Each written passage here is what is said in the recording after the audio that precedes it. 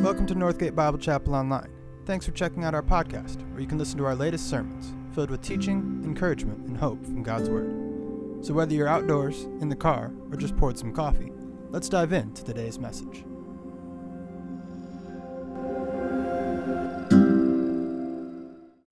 Well, good morning. It's good to be with you this morning. We were gone the last 2 Sundays on vacation, and so it seems like an extended period of time that seems like more than 2 Sundays, but that's all it was. I checked the calendar, and sure enough, that's all it was. So we're in the book of Hebrews, chapter 9, and we're covering 15 to the end, if you want to open your Bibles to that section. And I know there's very few children in the audience, but an object lesson is always good. And so I can't forget this. This is Matthew's lunchbox. And I think I'm just going to borrow a book here, set this on, so that has a little bit more surface. Can everybody see that? All right.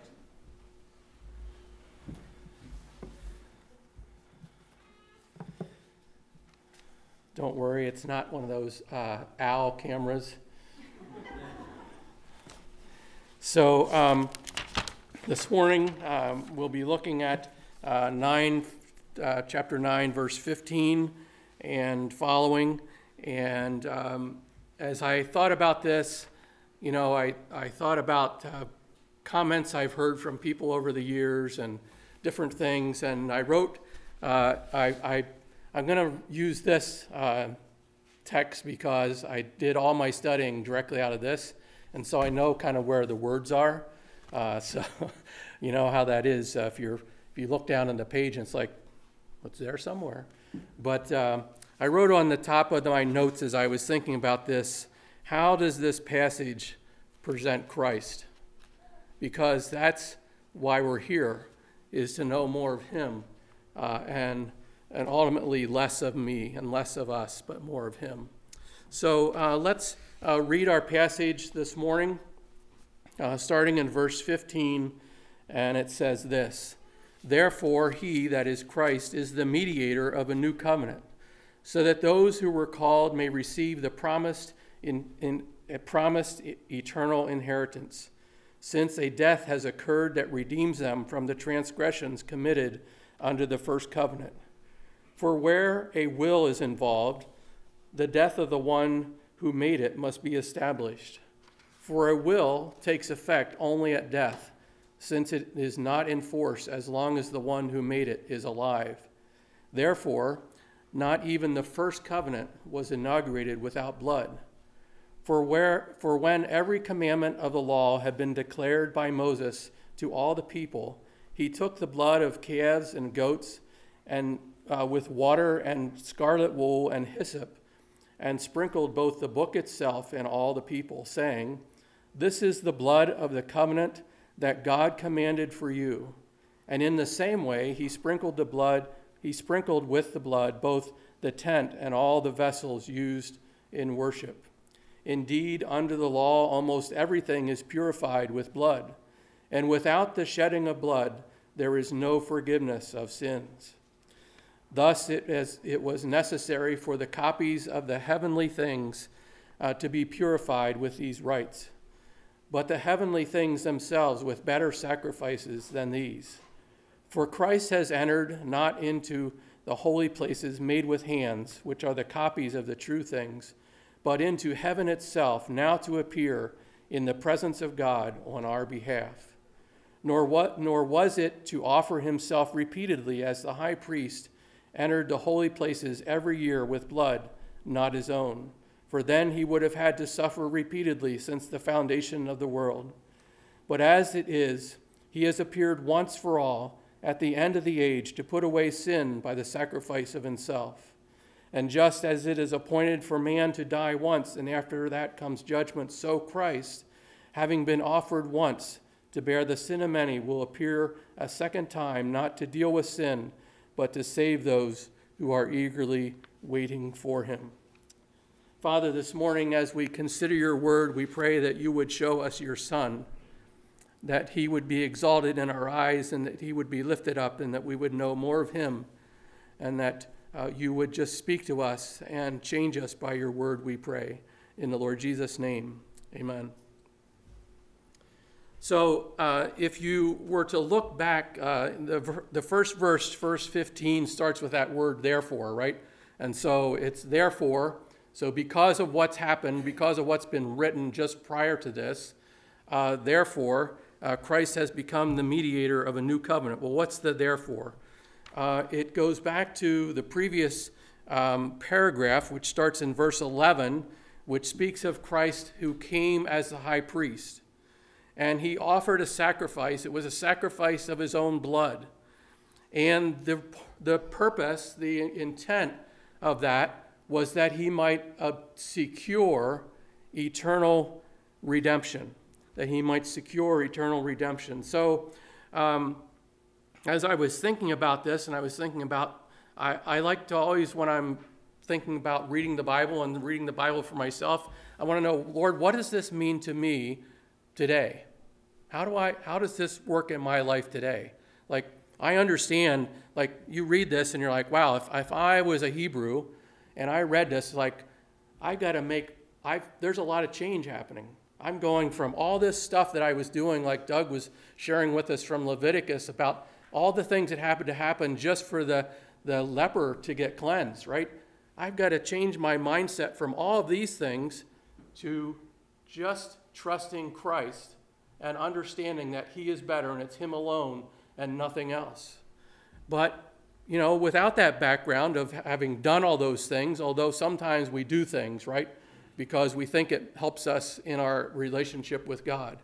One of the things that hopefully we'll understand as we go through this today is that there is nothing that you can do to better your relationship with Christ, nothing you can earn, okay? You can't earn anything. It's going to be all about what he does and not about what we do. But one of the things that we could consider then is, as we go through this, I would suggest to you that there's at least 5 instances where I would say there's a thing that I would call a confidence in Christ, a thing that we can have as a confidence in Christ. And the first one being found in verse 12, that he secured an eternal redemption.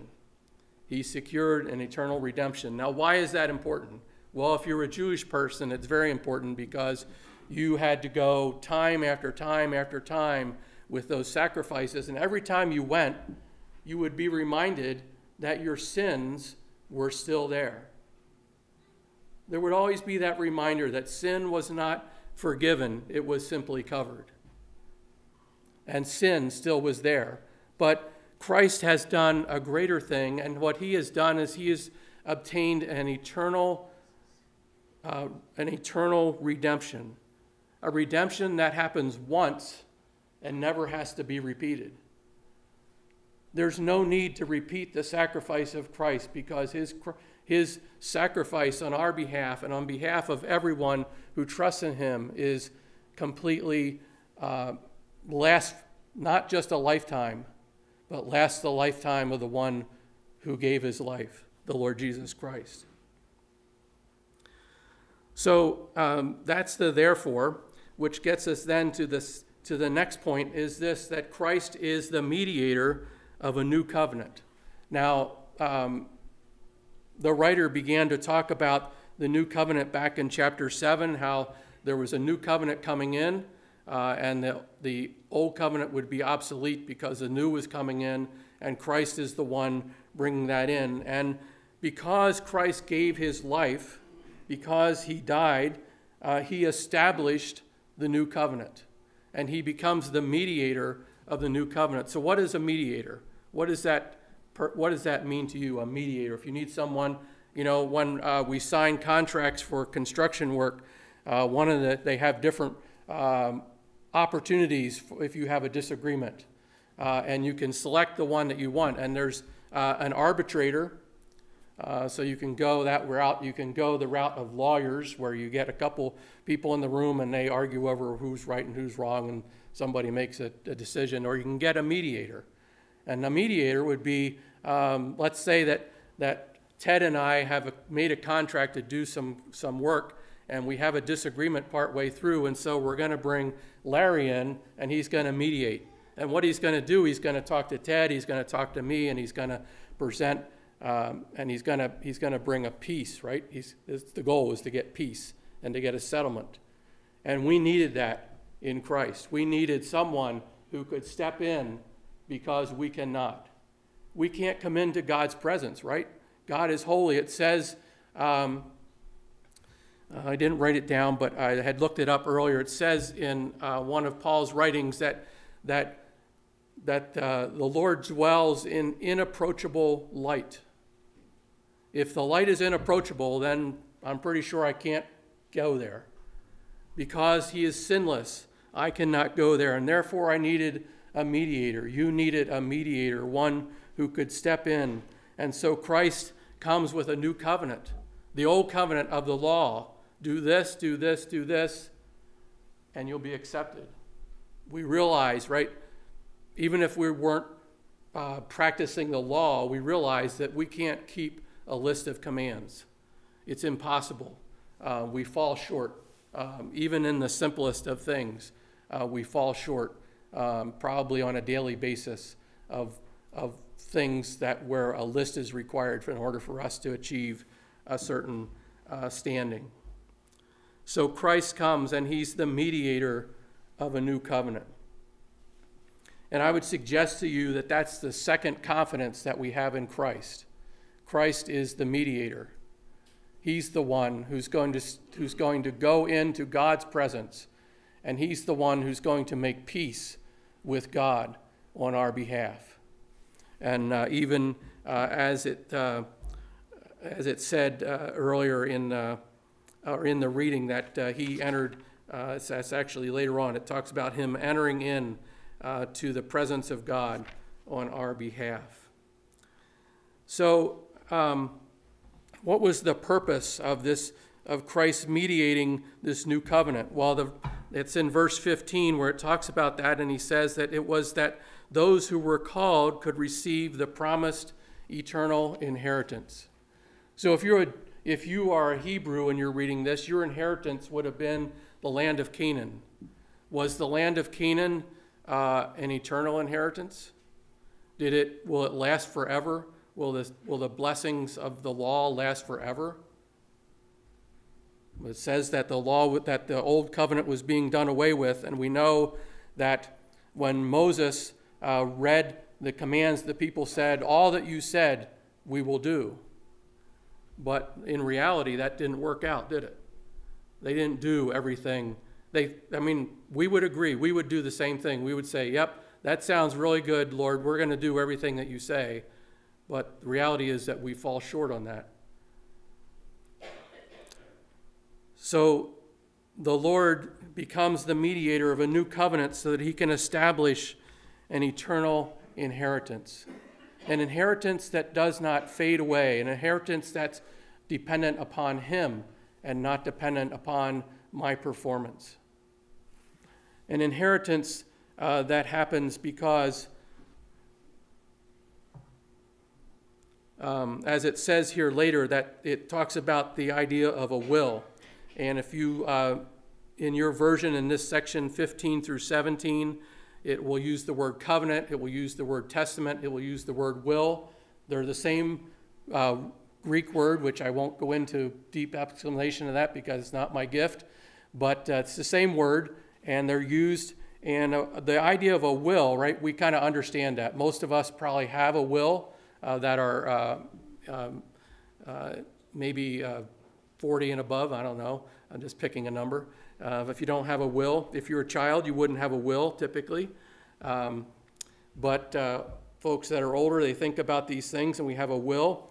And the will only takes effect, right, when the person who made the will passes away. So like, I have a will, Beth and I have a will, and I'm not sure what it says, frankly. I haven't looked at it for ages. But whatever we said in there won't happen until we're gone to glory.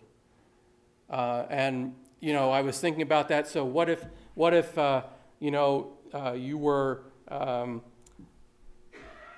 forget that illustration. I'll skip that one. So anyway, a will takes effect after the one who established the will dies. And that's what the Lord Jesus did. He established the will, and then he died. He gave his life so that the will could be established.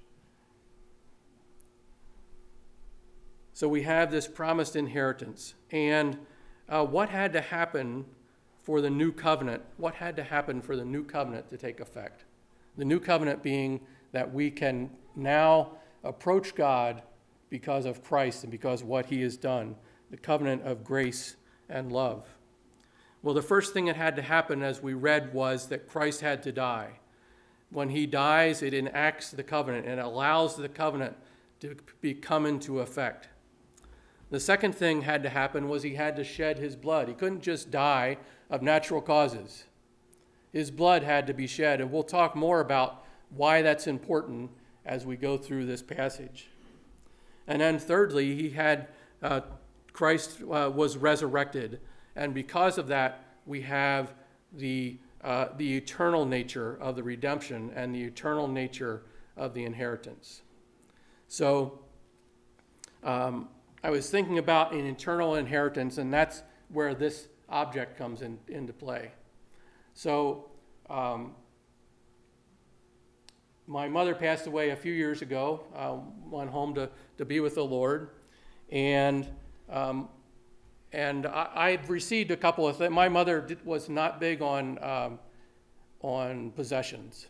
Okay, it wasn't something that she cared about. There were very few things that she kept, and she would always be handing stuff off to her, like, why don't you take this with you? Why don't you take that with you, and giving off to the kids. And so when my mom passed away, all of her earthly possessions fit on a dining room table at my sister's house. And my sister, being the oldest, I assume was the executor of the will. I'm not sure if there was a will, but we had all these things. And each person, by age, was to go up to the table and take one thing that they wanted. Right? So I'm the youngest, so I get to go last. And when it was, oh, sorry, Matthew told me not to walk around because I don't have a lapel mic on it. But when it was my turn to go, I was looking at, I'm standing there looking at the table. And, I don't need anything. But I do have a sentimental streak in me. But my sister says to me, "Oh, I selected this for you." Okay, this is a cast iron cat bank. There's a little slot back here where you can put money in. And there's a story, obviously, that goes with that I won't go into. But this is my inheritance from my mother. Now, it doesn't look like much, and it really isn't that much. It's worth about $29, according to Etsy and other places. And but it does have sentimental value for me. It reminds me of my mother, which is a neat thing. But you know what? This thing, even though it's made out of cast iron, it's pretty solid. It won't last forever. If I set that outside, like in the garden, like I look in the garden kind of cool, it's going to rust. And before long, it'll rust and rust and rust, and you won't even be able to tell what it is, and you won't be able to get the screw out of the back there's no money in it, but if there was money in, you wouldn't be able to get it out. And eventually, if it's left to sit out, it would go to nothing. It would just be a pile of rust oxide, I guess it is, and it would be nothing. And so this inheritance is not eternal. Any inheritance, if I was getting an inheritance from Bill Gates, he could not give me an eternal inheritance. He doesn't have the capacity to give an eternal inheritance. But God, Christ, gives you and me an eternal inheritance, an assurance that when you come to him, you will never lose what God has given you. It's yours forever because it depends on him and not on me or you. So if you will continue on in our passage to verse 18 to 22 is a picture of what happened in the Old Testament, right? So the writer to the Hebrews, he says, so just like the first covenant was inaugurated with blood, so this was where the idea of the blood comes in. And why is it important? Most of us don't like blood. Like, it seems messy and we don't want to deal with it. Perhaps if you're a nurse, that's not quite as a big deal to you. But a lot of people don't really care for blood. Seems messy, if you get a bloody nose or you cut your hand and that sort of thing, you're trying to stop it because you don't want to make a mess, right? And for other reasons. But so the writer to the Hebrews, he's writing this and he says to the Hebrews kind of like this. It's like, so remember, right? All these sacrifices, all these things that you were doing, that God made it this way in order that he could create this picture that's going to show you who Jesus is and why that's important. Because every reference to the blood in the Old Testament is going to point forward to the Lord Jesus Christ. It's about him. It's not about the sacrifice. The sacrifice is simply a picture. And there's so many sacrifices because you can't describe God in just one way. You cannot, it's impossible for us as human beings to describe God in his completeness. Just so the different sacrifices show us different aspects and different views of who the Lord Jesus is. And so there are many of them, and the blood was very important. In fact, in the establishment of the first covenant with the children of Israel, the blood was sprinkled on the people, it was sprinkled on the book, it was sprinkled on all the implements of worship, it was sprinkled on the tabernacle, and everything had this symbol of being inaugurated or being established by the blood of the covenant. And this was the blood of animals. This was the blood of animals, but it was what God required of the people. And so if you look at this section in verses, it's interesting, in verses 11 through 28, there's 11 references to blood, and all of them point either directly or indirectly to the blood of Christ. So why is that important? So if you were to go back to the book of Leviticus, there's a clue in Leviticus why this is important and why God established this. And one verse in Leviticus says this, Leviticus 17 and 11. Leviticus 17 and 11. For the life of the flesh is in the blood, and I have given it for you on the altar to make atonement for your souls, for it is the blood that makes atonement for life. Now, in the context that this is written, it's written in a context of you should not eat the blood of animals. And in that context, he says the reason why that's important is because the life is in the blood, and I've given that blood is to make an atonement for you. So when the man brought the lamb because of his sin, that lamb's blood was going to make an atonement between him and God because of his sin. And so God didn't want them to eat the blood because the blood was for an atonement for their soul. The Lord Jesus connects the covenant and the blood when he institutes the Lord's Supper. And in 1 Corinthians 11:25, we read this, in the same way, also he, that is Jesus, took the cup after supper, saying, this cup is the new covenant in my blood. Do this as often as you drink it in remembrance of me. So it's a covenant that God, the new covenant, established by God through Christ, by Christ's blood shed on the cross for you and for me.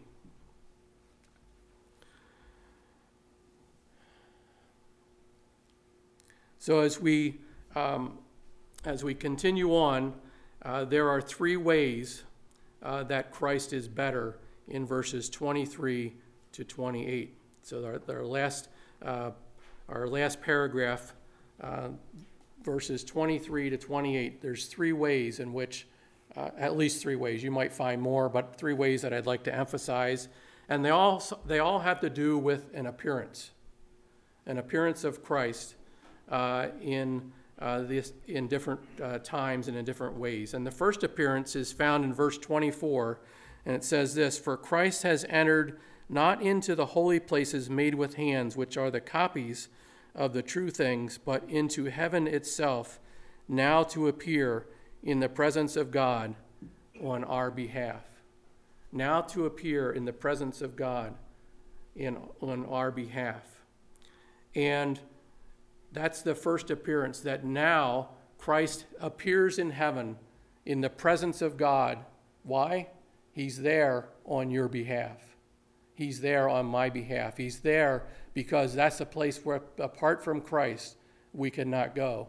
He goes into the true holy place in heaven, the presence of God, going back to that thought that God dwells in inapproachable light. You and I cannot walk into that place. You and I cannot enter into that place. But through Christ, we can come, as it'll tell us in the book of Hebrews, we can come boldly to the throne of grace to find grace to help in time of need, because Christ is there on our behalf. The second appearance is found in verse 26. And halfway through the verse it says, it's talking about that unlike the priests of old, the Lord Jesus just made the sacrifice once. One sacrifice. And it says this partway through: "But as it is, he has appeared once for all at the end of the ages to put away sin by the sacrifice of himself." And so he appeared once to put away sin by the sacrifice of himself. The third appearance is this, and it's a future appearance, and it's found in verse 28. And it says that Christ will appear a second time, not to deal with sin, but to salvation. And it's not saying that, oh, you're not going to be saved until he comes back. What it's saved is from the presence of sin and taken up into glory. So we're saved from the presence of sin. As a believer, you've been saved from the power of sin and from the punishment of sin. And someday we will be saved from the presence of sin. And that's what he's looking forward to in this time. And so the fourth confidence that we have in Christ is that he will return. So the first one was he has secured an eternal redemption. Secondly, Christ is our mediator before God. Thirdly, he has established or promised an eternal inheritance. Fourthly, he will return. And then, not spelled out directly, but overarching in this, I would suggest to you that the fifth confidence that we have in Christ is that the new covenant is completely dependent upon Christ and not on my ability to perform. You will notice as you read through the book of Hebrews that it's about what Christ does and not about what you do. In the Old Testament, right, the people had to say, yes, we will do what you command. And God said, if you do this, then there would be blessing. But if you don't do this, then there was the blessing and the cursing and the curses. Under the covenant that Christ has established, it's all about what Christ does. It doesn't mean that we get to live however we want. That's not the point.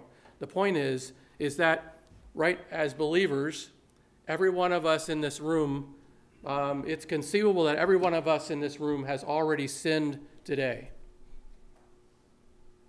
I mean, it's almost noon, and it's a thought, it's an attitude, there's so many things where we fall short, right? But praise God, your salvation, my salvation, our inheritance is not dependent on our ability to perform, but on Christ's ability to perform. And he is perfect. He will not fail, and we are secure in him. And so that's why we have those great verses like 1 John 1:9. If we confess our sins, that's speaking to the believer, right? As we fall short, we confess to the Lord, yes, Lord, you're right, and I'm wrong. And he cleanses us from that guilt that we might want to carry. Because Christ died for my sins that are past. He died for my sins of the present. And he has died for my sins of the future. And so I stand secure and steadfast and sure in him, and so do you as a believer in the Lord Jesus Christ. So this morning, as we consider, just to whet your appetite a little bit on the beauty of the Lord Jesus and what he has done, that he has obtained and has set in place a new covenant that gives us an assurance that he will not fail, and that because of him, we will not fail either. But he who has begun a good work in you will see it to completion. That is a confidence that we have in Christ, because it's his work in us and not my work to get there. Father, this morning as we have considered your word, we pray that you would just help us to understand, Lord, there is so much depth to all that is in your word, and we've only just brushed the surface of who you are and who your beloved Son is. And we thank you that he came to this earth, that he died on the cross, that he has obtained an eternal redemption and an eternal inheritance, and that we are safe and secure in him, never to be lost, never to be without hope because of the Lord Jesus. And so, Father, this morning we thank you for all that you have done for us through your Son, and pray that we would live lives that would be pleasing to him for your glory, we pray. In Jesus' name, amen.